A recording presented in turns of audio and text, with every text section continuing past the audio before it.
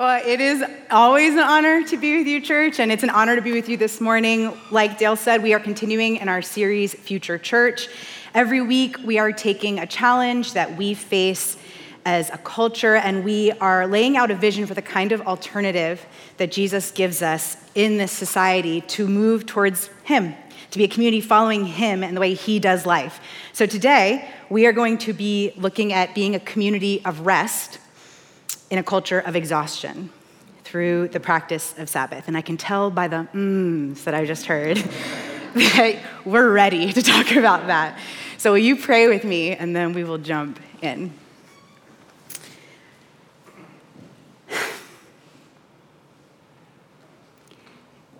Jesus, we need your rest.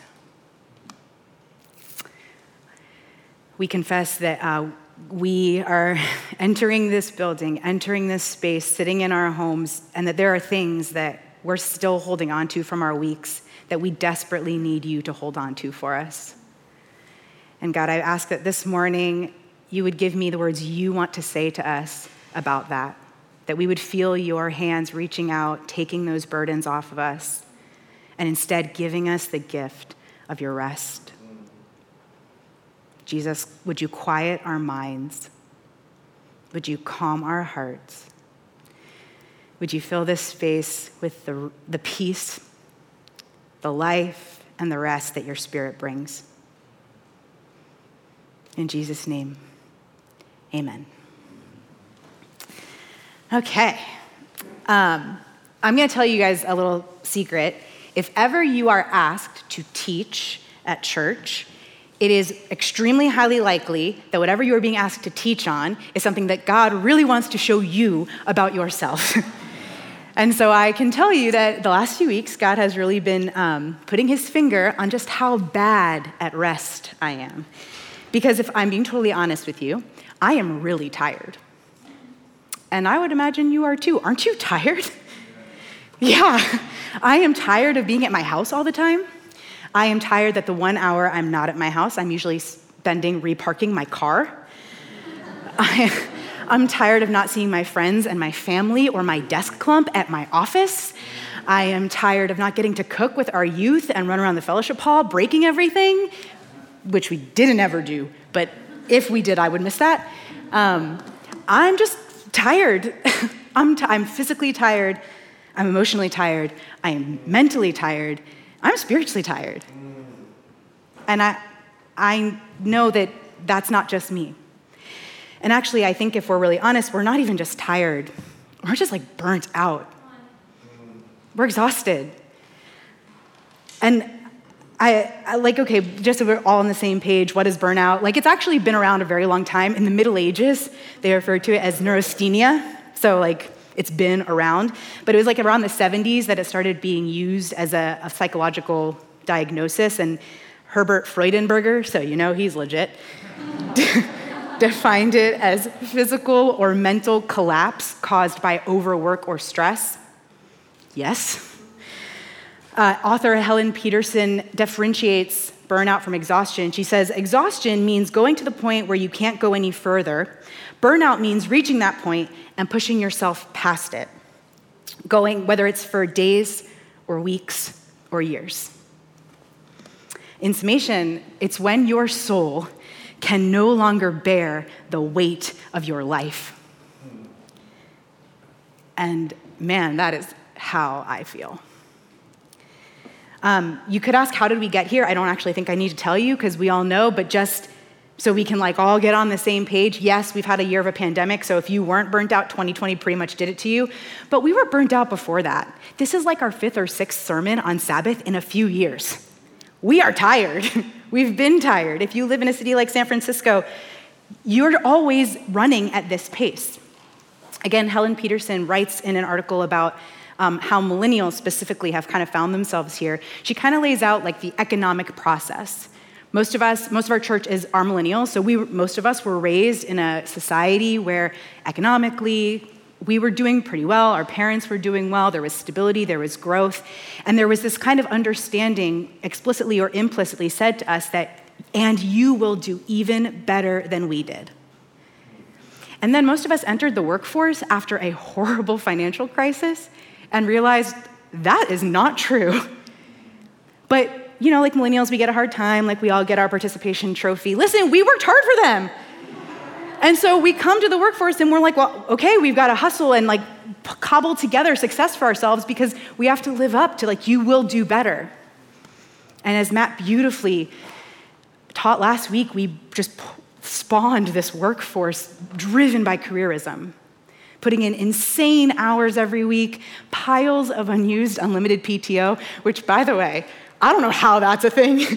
This idea of unlimited PTO that you don't ever use, I could not be trusted with that. The fact that that exists tells you we have a problem. But we just drive and drive, constantly going to the next opportunity, the next step, the next better thing. But that's not just our workforce. Ask parents in our church what it's like to get your kids in good schools here. Ask them what it's like to have a car you can fit your whole family in and have a place you can park it. Ask them what it's like when they need to start to figure out if they should give up their rent-controlled apartment because they can't put their fourth kid in the same bedroom anymore. We're all hustling. Ask a single person in our church what it's like to date here. Ask them about things like the third day rule. Ask them about what it's like when you have a whole list of places you cannot go on first dates because you cannot ruin half of the city for yourself. Ask them what it's like to be in the dating pool with some of the most driven, visionary, successful, beautiful humans on the planet. We are all hustling like crazy. We are tired. I am tired. And then we got a pandemic where all of this got pushed into our bedrooms and the doors got locked. We were this far away from our screens all the time, left punished there by some mysterious disease that we had no idea how exactly it worked. And when we turned on our screens, it was constant, horrible bad news. Divisive elections, insane, intense racial reckoning that was ongoing and so long coming. Just constant grief. So yeah, we're burnt out because we didn't have the option to not keep going. Didn't matter what happened on Wednesday. On Thursday morning, you had to wake up and turn your computer on and go to work. That's the water we're in. And I think Helen Peterson says it so beautifully. She says, burnout isn't a place to visit and come back from, it is our permanent residence. Yeah, that's where I'm at. And I can actually say this now because people here, can you raise your hand if you resonate with any of that? Okay, good. Otherwise I'd be like, I need to adjust real quick. We're tired. We're exhausted. And somehow in the middle of that, we are invited to be a community of rest, creating a different and alternative option to that world that Jesus offers. How? And so today, my hope is that we'll be able to explore some of that, because that is God's heart, to give us relief, solace, rest from all of that. And I want to acknowledge that I just really stirred up a lot of stuff. And if your neck is a little bit clenched right now, if your fists have gotten tighter, if your heart has started racing, if you need to take a minute and text your therapist and be like, can we meet this week? I get it. I want to take a minute and I want us to collectively as a community just exhale.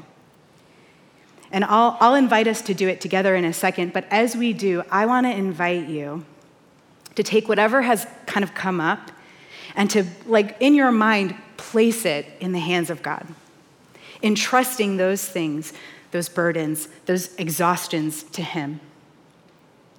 And then we are going to dive into what He has to say about His promise of rest for us. So here in this room, at home, will you just take a deep breath with me?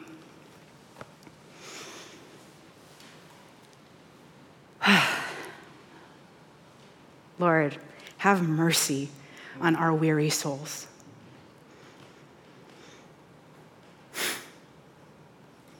Okay? We're going to keep going. Now, rest is woven deeply into the story of God. You cannot get 2 chapters into God's story without running into it, which should be a real comfort to us, right? First chapter of Genesis, God creates the earth. We get to Genesis 2, I'm going to start in verse 1. It says, "Thus the heavens and the earth were completed in all their vast array. By the seventh day, God had finished all the work he had been doing. So on the seventh day, he rested from all his work. Then God blessed the seventh day and made it holy, because on it he rested from all the work of creating that he had done." God spends 6 days and creates, designs, problem solves, builds, engineers, like arts. Oh, there's got to be a verb form of that, but creates art. He does all of this work, and each along the way, it is good, it is good, it is good. And he gets to day 7, and the Hebrew word that is used here is where we get the word Sabbath. It's Shabbat. It means to cease. He gets to day 7, and he ceases, surrounded by all that he's made. And I think about like what happens when I build kitchen chairs, okay? And I'm like hovering over them for hours, and there's like sweat, and I'm like FaceTiming my dad, the different angles and screws, and I'm like, what tool do I use for this? And I finish, and I'm like, look what I've done. Like, look at my creation. I send pictures to everybody I know. I imagine that God has a lot more to be proud of and just basks, like sits surrounded by his handiwork, ceased, quiet, in awe of all he's done. And he doesn't say it's good. He says it is holy.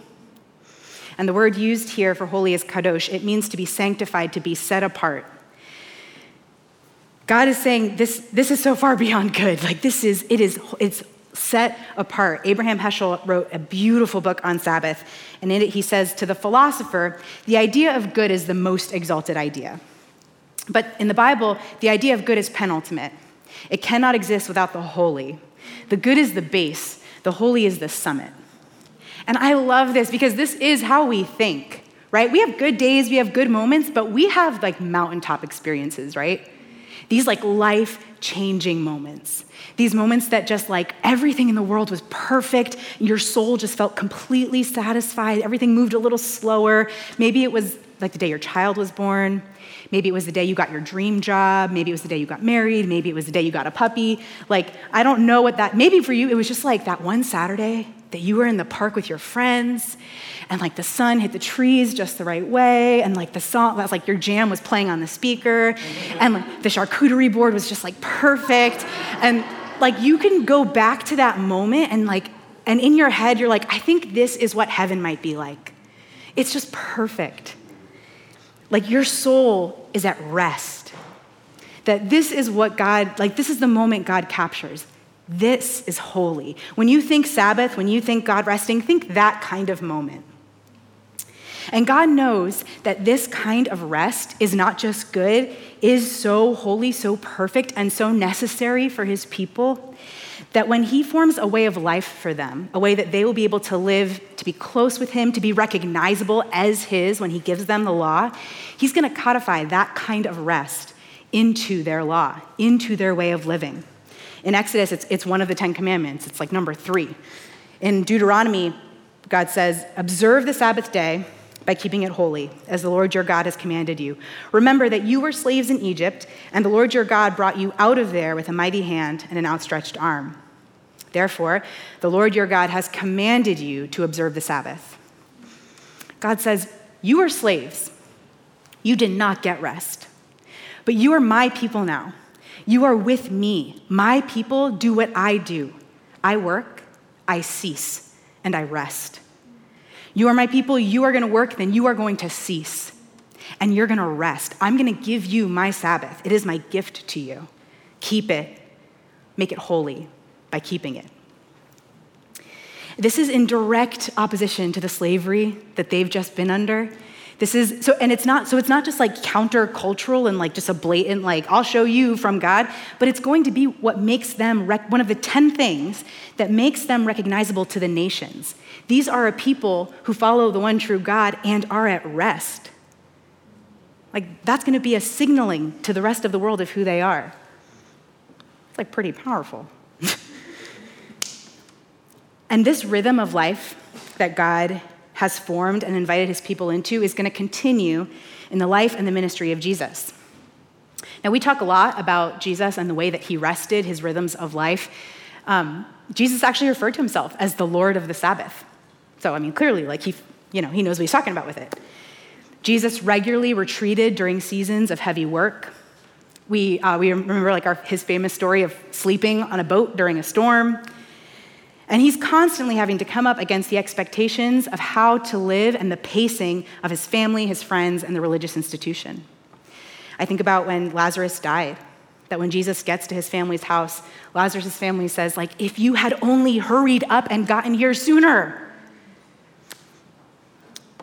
When Jesus was criticized for his behavior on the Sabbath, he said to the Pharisees, the Sabbath was made for man, not man to fill the requirements of the Sabbath. Jesus refused to bend to the pace and the culture around him. He would not. He maintained and fought for keeping rest as a part of the rhythm of his life.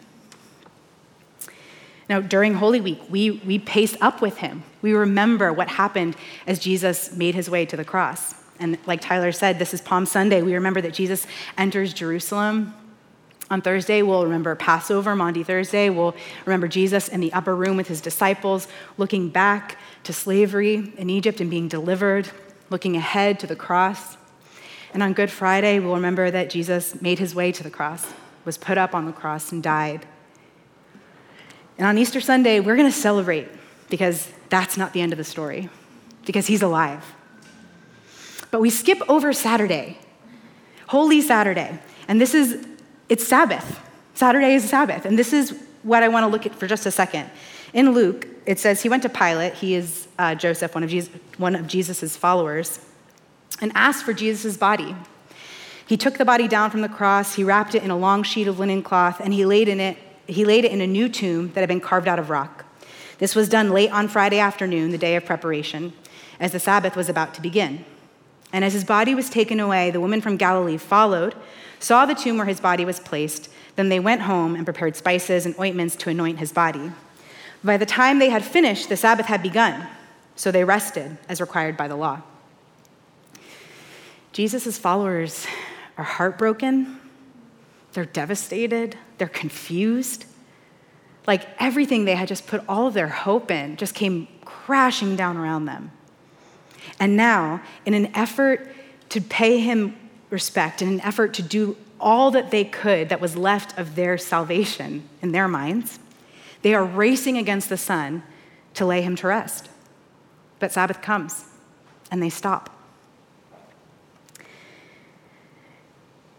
And Jesus, like his Father before him, lays upon the completion of his work, stopped, rested, quiet, still in the grave. Rest is not just deeply woven into Jesus' life, it's woven into his death. I think about this moment, or I like just these two kind of parallel moments at the beginning of God's story, creation. God works, he says it is good, and he rests. And we get to this moment, and Jesus does his work, says it is finished, and rests.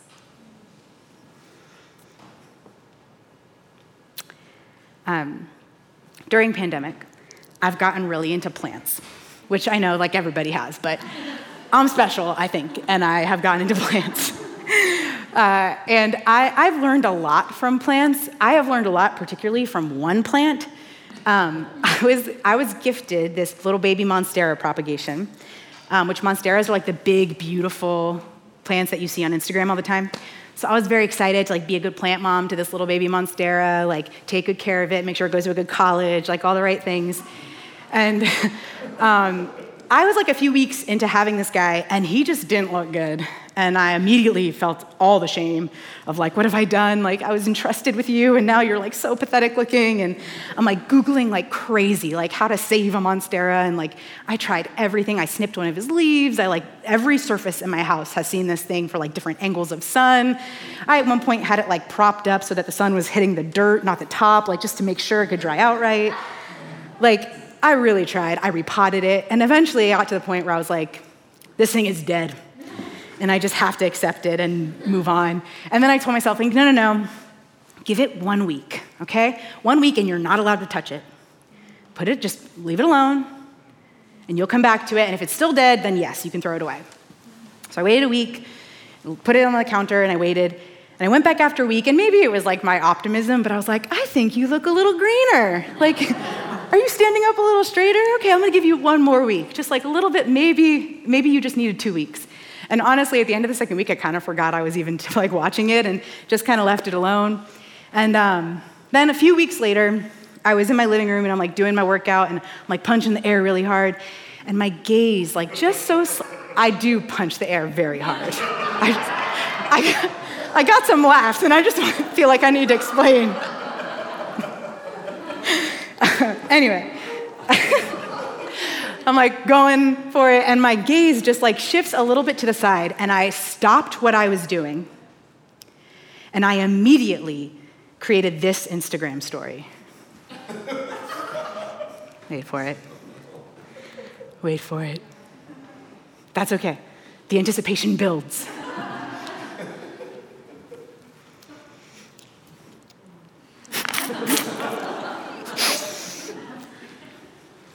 We'll get there.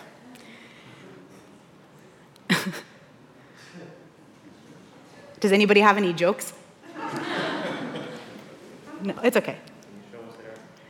What? Can you show us the AirPods? No. Can I? Oh, okay. Wait for it.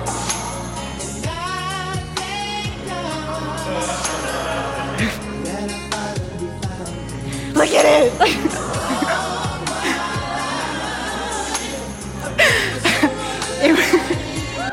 Thank you.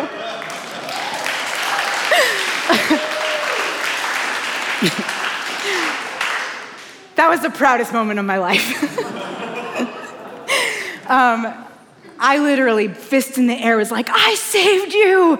I did it! And the irony is, I did nothing. Rest is required for new life. New life comes when there is rest.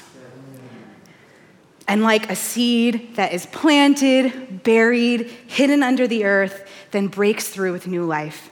Jesus, alive outside the grave on Sunday morning, is God's glorious, unexpected, world-changing declaration that where there is rest, there will be new life. God worked, he rested. Jesus worked, he rested. You and I were made to work, and you and I were made to rest. So how do we do that? Because I think we're all like, yeah, I want that new life. Give it to me, please. I'm just like ready for it. How do I get it? Well, God's answer to that is Sabbath. He says, you need rest. I give you my Sabbath. So how do we receive that? This regular rhythm of rest in our weeks. He literally explained it quite like, you will work for 6 days. On the 7th day, you will not work. It's very plain, but for some reason, here we are, still trying to figure this out. So how do we say yes to this gift? So just nuts and bolts, as a rule of life for our community, we have defined Sabbath as a time set aside, whether it's a meal or a full 24 hours or something in between, where you intentionally do not work. You don't think about work, you don't talk about work, where you are at rest, where you practice gratitude and delight in God. And you might be saying, like, that sounds really easy. I can do that, no problem. No, it's hard. It's very hard. We're all still here exhausted. Clearly, it's not that easy. We're struggling with this. Rest is hard, ironically.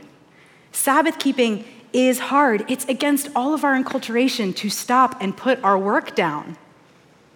It just fights every bone of our trained beings. So practically, we're going to look at some things that we can do to move towards rest and some things that rest will do to us. And it's going to be very easy for you to remember and to follow because this is a well-written sermon where all the things are 3 and they start with the same letter, okay? So, through Sabbath, we remember, we are reformed, and we are restored. 3. First, we remember. This one's actually really easy because this is the command. You shall remember the Sabbath day and keep it holy. That's what God said. So on Sabbath, we remember. Again, Abraham Heschel, who wrote this beautiful book, he talks about Sabbath as a sacred time, where like we have the temple where it is a sacred place. Sabbath is a sacred time. He actually calls it a palace in time. And I just love that imagery because like when you walk around a palace, as we all do, like, don't you, you just like, you walk slowly, you like admire the walls and the art and the fixtures and the sound of your feet hitting the marble and echoing through its cavernous hallways. Again, I spend many, many hours in palaces. I can imagine though that if I did, this is what it would be like. Sabbath is slow, it's deliberate, it's mindful, it's intentional and attentive and aware. And as we move through our Sabbath, we reflect on our week like a palace, thinking about all that God has done, remembering how he has moved, acknowledging the places we ache, the heartbreak we have seen, the exhaustion we feel. And as we move slowly through this palace in time, we're able to like process and acknowledge and celebrate and mourn all that is coming into this Sabbath day with us. When I was growing up, Sabbath was a fairly regular part of the rhythm of our life because I grew up in a Jewish community that also followed Jesus, and the rhythms of our week were set to Judaism. So in Judaism, on Sabbath, which is Saturday, we go to congregation or to church. So Friday night starts Sabbath, and we call it Shabbat. We have a Shabbat dinner. We light the Shabbat candles as an acknowledgement that God's presence is with us as we begin this sacred day. We bless the time, we bless all the things. We pray, we eat, we celebrate, we go to sleep. We wake up Saturday morning and we go to our congregation, to synagogue. And we get there and all of our community is there and the friends and family and we worship and we read God's word. And after we have our Shabbat service, we have oneg. And oneg, it literally means pleasure or delight. And it's food. Everyone just brings food and we just sit around and eat at oneg. And usually it's bagels and lox because that is complete delight and pleasure. And it's just like the perfect, slow, wonderful, everyone's together sharing about their weeks and lives time. At the end of Shabbat, we have something called Havdalah. And Havdalah, it means separation. We have another candle. And when we light it, we say a blessing over it. Blessed are you, O Lord our God, who distinguishes between the 6 days and the 7th for rest, who distinguishes between the ordinary and the holy. And we take this candle and we turn it upside down and put it out in a Kiddush cup, a cup of wine. And it's this picture of our holy, separate day going to rest, like going to end, stopping. And we return to our ordinary week. It's this embodied practice process of settling, resting, stopping, and then re-entering, refreshed, rested. Sabbath reminds us to remember with our minds, our bodies, our souls, our communities, that God has filled our weeks with 6 days to pour into our work and a 7th day to worship, delight, rest, and be poured into by the Holy Spirit. Remember, 2, Sabbath will reform us. It will reform our rest. We'll get to that in a minute, but it will actually reform our work. Walter Brueggemann writes, Sabbath is an act of trust in the subversive God, an act of submission to the restful God.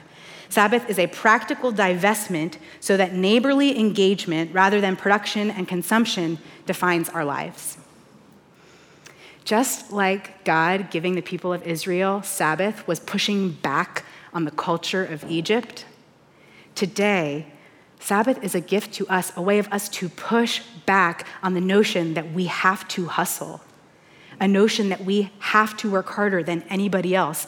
God says, no, you don't. Choosing to put our work down reforms our relationship to what we create. It consents to the truth that even our work is not our own. It is an entrustment. It does not define our existence. It actually enables us to engage with the existence of others and the work that God is up to.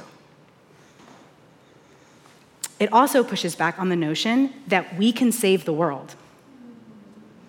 I think back to Jesus' followers trying to prepare his body for burial. This was a very time-sensitive job. And when Sabbath came, they stopped their work incomplete and rested. Sabbath is a practical divestment. It is an intentional and active choosing to put down what our culture will not. It allows us to release and entrust to God our work instead of our own hands. It's God's form of resistance. Sabbath will also reform our rest. Here's what Sabbath is not. It is not me time. It's not lazy. It's not self-care Saturday. It's not a Netflix binge night. Sabbath is pouring in, not vegging out. There's a place for vegging out, okay? Like, I'm not saying you can't turn on The Office and just that's your night. That's a fine thing, but not for Sabbath. Sabbath is something different. Sabbath is a place where we foster life. Just like God, surrounded by all that he created, just like basking in it. It's a place that we live fully, not into our doing, but into our being. We get to live and thrive in a space filled with what God is doing and where he is and who he is. Sabbath is personal, but it is not private. It's not solitude. Solitude is solitude, being with God and God alone. Sabbath is stopping our work and delighting in God's good creation, which is people, other people. Jesus, when we see the way that he observed Sabbath, he was not alone. He was always with people. Even God, when he rested, waited until after he made the people to rest. If God wanted alone time, he would have swapped those. He would have been like, okay, day 6, we're gonna take a break. Then once I'm totally refueled, I'm gonna make people so I can deal with them. That's not what he did. He wanted to be fully with them. He invites us into that on our rest, to be with people.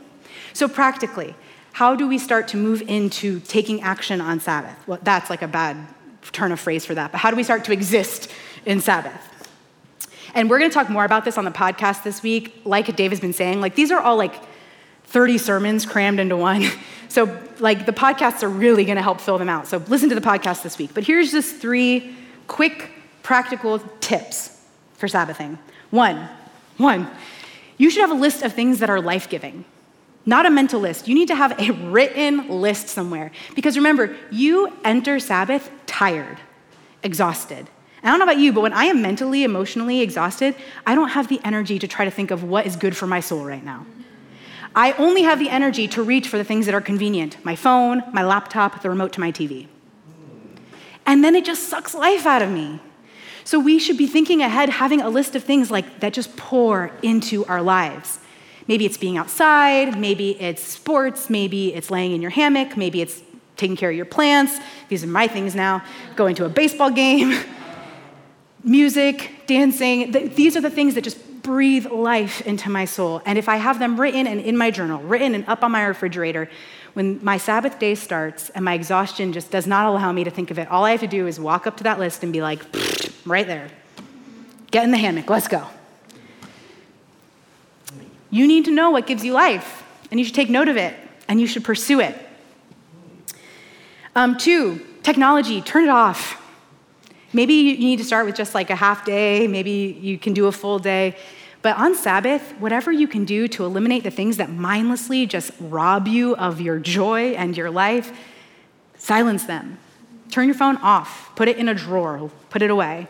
Put your work laptop under your books in a bookshelf. Hide the remote to your Apple TV.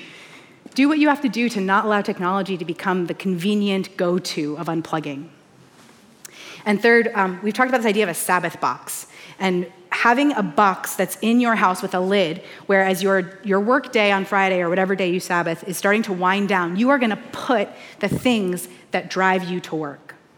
Whether it's your laptop, your phone, the plant you can't keep alive, whatever it is that takes all of your energy, that it goes in the box and the lid goes on and you put it to rest for a day.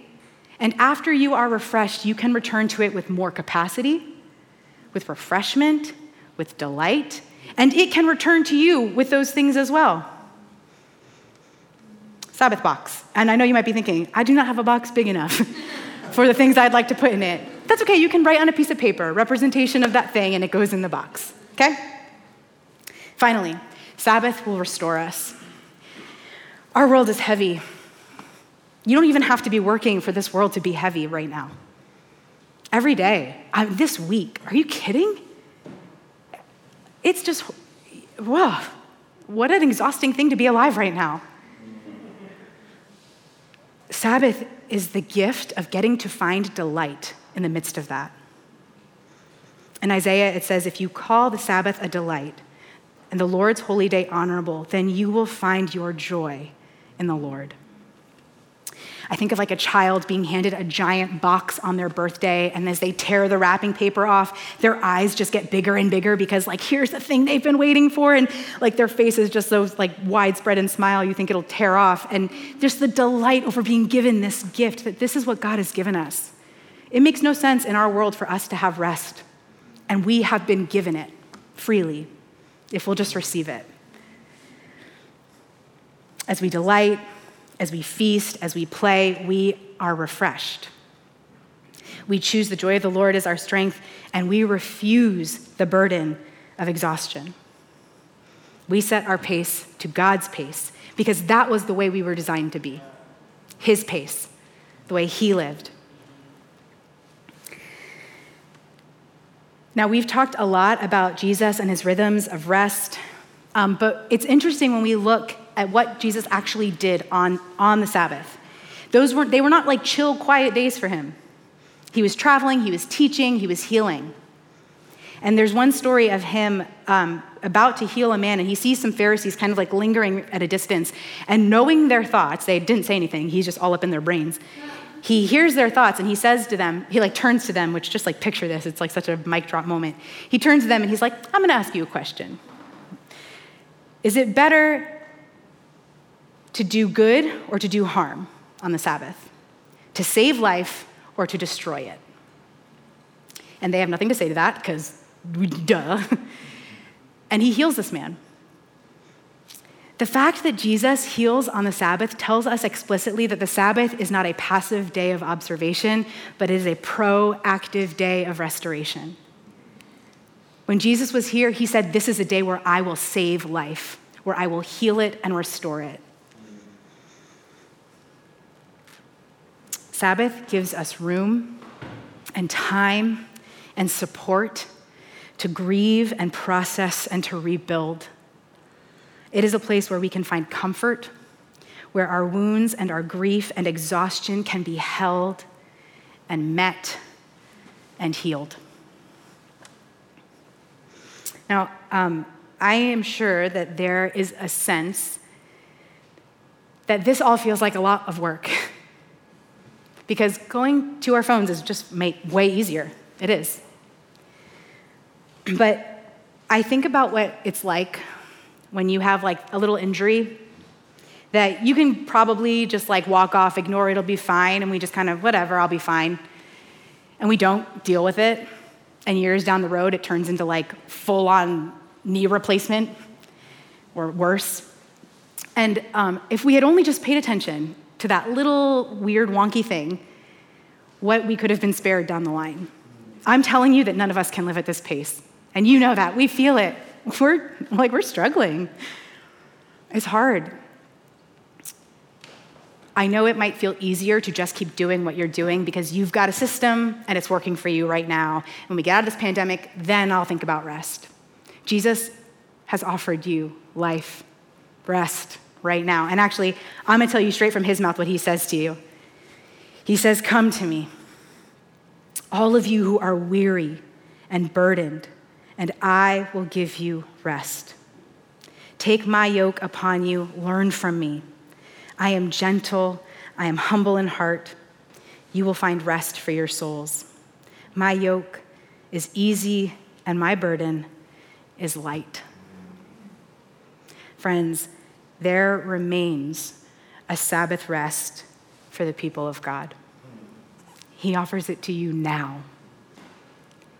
He says, you are going to be recognizable as my people because in this world that is exhausted, you will find rest. It is my gift to you. This is God's heart for us. This is God's design for us. It is his gift to us. We are invited to come face to face with the Lord of the Sabbath. And when we do, we are promised his rest. Will you pray with me?